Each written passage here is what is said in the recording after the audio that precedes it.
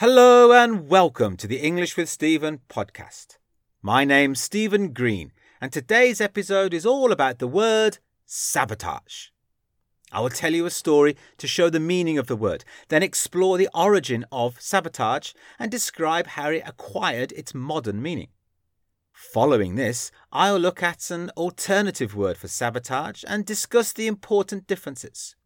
Finally, I'll look at how sabotage has spread into other languages around the world, with some surprising and coincidental results.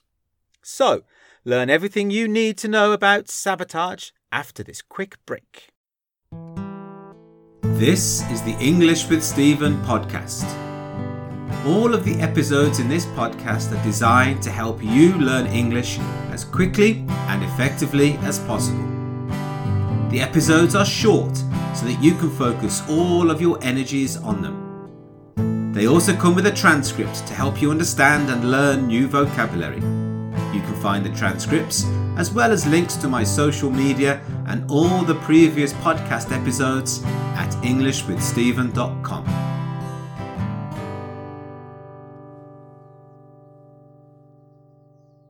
A long time ago, when I was at university, I joined a group called the Hunt Saboteurs. 2 or 3 times a week, we would go out into the countryside around Nottingham and try to sabotage fox hunts. Fox hunts are a historical part of life in the countryside of England. People ride horses and encourage their dogs to find and then kill foxes. People who take part in fox hunts think there are lots of reasons why fox hunting is a good thing. I disagree with every single one of those reasons, and I believe it's a barbaric ritual that has no place in modern society. Because of this belief, my group of hunt saboteurs used to try and disrupt the hunt. We made it as difficult as possible for the hunters to organise their dogs, find foxes, and kill them. We purposefully did everything we could to sabotage the hunt. If you look at the Cambridge Advanced Learners Dictionary, the definition of sabotage is to damage or destroy equipment, weapons or buildings in order to prevent the success of an enemy or competitor, which is a good explanation for what we were trying to do when sabotaging the fox hunts.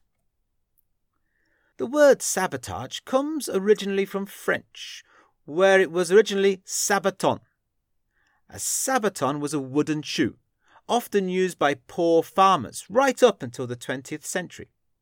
However, while everyone agrees on the origin of the word, nobody's quite sure how the word changed its meaning from a shoe to doing deliberate damage. There is one common story which I love. However, the story is definitely not true. The story is that when farmers moved to the cities during and after the Industrial Revolution, they often experienced terrible conditions. As a way of protest, they used to throw their wooden shoes into the machinery they were working on. Much as I love the idea of this story, it is 100% false. Not least because a poor factory or farm worker would not throw away valuable shoes. The best theory I have found is that when these poor farm workers came to the city in their wooden shoes, they made a lot of noise. At the same time, they either did not know how to produce good work, or the city people believed they were bad workers, and so accidental bad work was called sabotage. There is linguistic evidence to show that this was the original meaning. After a short time, the word changed from accidental to deliberate, and so sabotaged arrived at its modern meaning. There was a group in Britain in the 19th century called the Luddites. This group of people opposed the use of machinery because they were afraid machines would make workers redundant.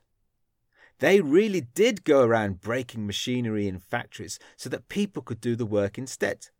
We still use the word Luddites today, but now it refers to anyone who is afraid of or doesn't understand modern technology. The French word sabotin can be found in other languages. For example, in Italian it gives us ciabatta, which literally means a soft slipper or shoe you can wear in the house. However, if you go into a bakery, you will often see a ciabatta as a type of bread used in toasted sandwiches. My favourite use of the word, though, is in Spanish, where it becomes zapata. Again, it means shoe, but over time it also became a person's surname and showed that they or their ancestors were shoemakers.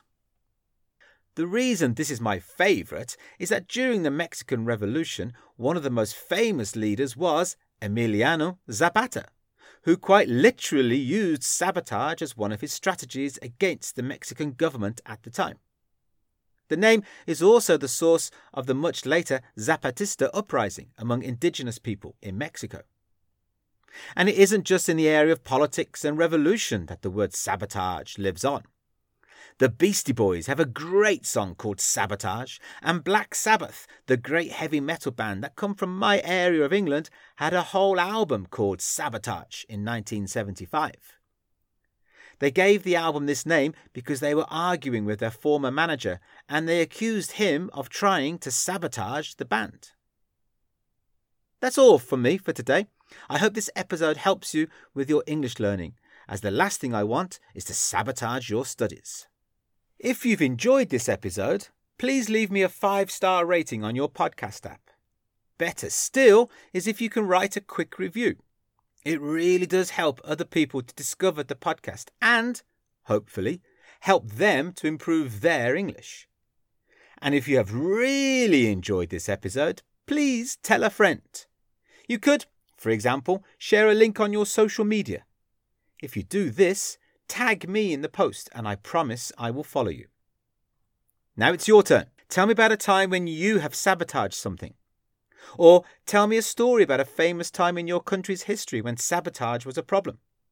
You can tell me on my site, englishwithstephen.com, or on my Facebook, Instagram, LinkedIn, or Twitter accounts. Just look for English with Stephen. Thanks for listening. I look forward to talking to you again next week. Bye for now. English with Stephen is written, recorded and edited by me, Stephen Green. The music you hear at the beginning and end was written and recorded by my friend and former student, Bepi. English with Stephen is recorded in Curitiba, in the south of Brazil. Remember, you can find past episodes, transcripts, social media links and much, much more on my site, englishwithstephen.com. Thanks for listening and good luck with your studies.